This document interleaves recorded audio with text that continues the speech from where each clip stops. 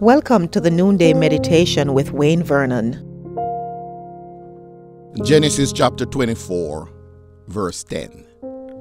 Then the servant took 10 of his master's camels and left, taking with him all kinds of good things from his master. He set out for Aram Naharaim and made his way to the town of Nahor. Tasked with the responsibility of finding a wife for his master's son, Abraham's senior servant approached his responsibility dutifully and remarkably. The narrative provides us with a model for discerning God's will and for embracing and celebrating his purpose. Since many writers have concluded from Genesis 15 that his name is Eliezer, we will call him just that going forward. My friends, a cursory reading of the text reveals that Eliezer began his assignment purposefully. Instead of a barrage of questions, excuses, and a citing of a host of problems, he simply sought clarification for one critical aspect of the engagement that he saw as a potential challenge. What if the woman refuses to come with him, or the family, for that matter, decides that they didn't want her to come? He cited that concern. His question was not negative, it was just a concern that he thought necessary to cite because he was swearing to an oath and he wanted the parameters to be clear. But it is clear that he was committed to the task and was prepared to carry out his master's instructions though. So once he was assured of Abraham's thoughts and assured Abraham that he was in, he began the pursuit of success expeditiously. Eliezer was intentional about what he was doing. He dutifully prepared himself for the assignment.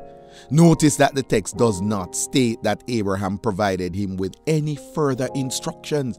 He used his initiative and prepared himself to be able to present himself appropriately and to represent his master well.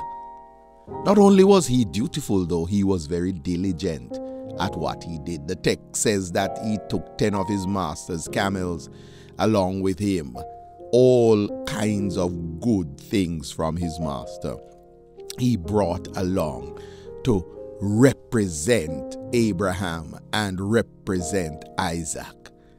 In addition, he was decisive. From all indications, he got cracking once he was instructed. He set out for Aram Naharaim. Eliezer was also determined. He made his way to the town of Nahor. He pushed forward. Loved ones, what are you pursuing today that you desire success for? Let us take a look at Eliezer's approach and garner some good lessons from there. When tasked with a major responsibility, your success will be contingent upon your purposefulness. If you are intentional, you will avoid many of the pitfalls associated with understanding God's will in specific situations. But if you are unintentional and if you are indecisive, then that's not going to work. So I encourage you today to be dutiful. Laziness is not a good thing in any area of our lives. We've got to put some skin in the game. If we think that we'll discover God's will in the vicissitudes of life by twiddling our thumbs, let's think again. We must be dutiful. We must be diligent. We must be decisive. Procrastination and unnecessary hesitations are very, very costly. Eliezer was purposeful. When seeking to hear God's voice, when seeking to understand God's will and purpose in situations, we've got to be purposeful. He prepared himself for his assignment, and we need to do the same. He was dutiful, diligent, and decisive. The question is, what about you today? What about us? Are we dutiful? Are we diligent? Are we decisive? Are we intentional, deliberate, and purposeful? Or are we just floating down the streams of time? Just watching, sitting here in limbo. Is that how we approach life? If that's how we do it, then we're in big trouble. Should you need further instructions in these matters, please feel free to text the number 647-696-0422. And if you desire to surrender your life to the Lord Jesus Christ, please text the word salvation to this number as well. Someone is standing by to support you right now. Please remember to pick up your copy of my book, 6 Practices of Effective Leadership, on Amazon today.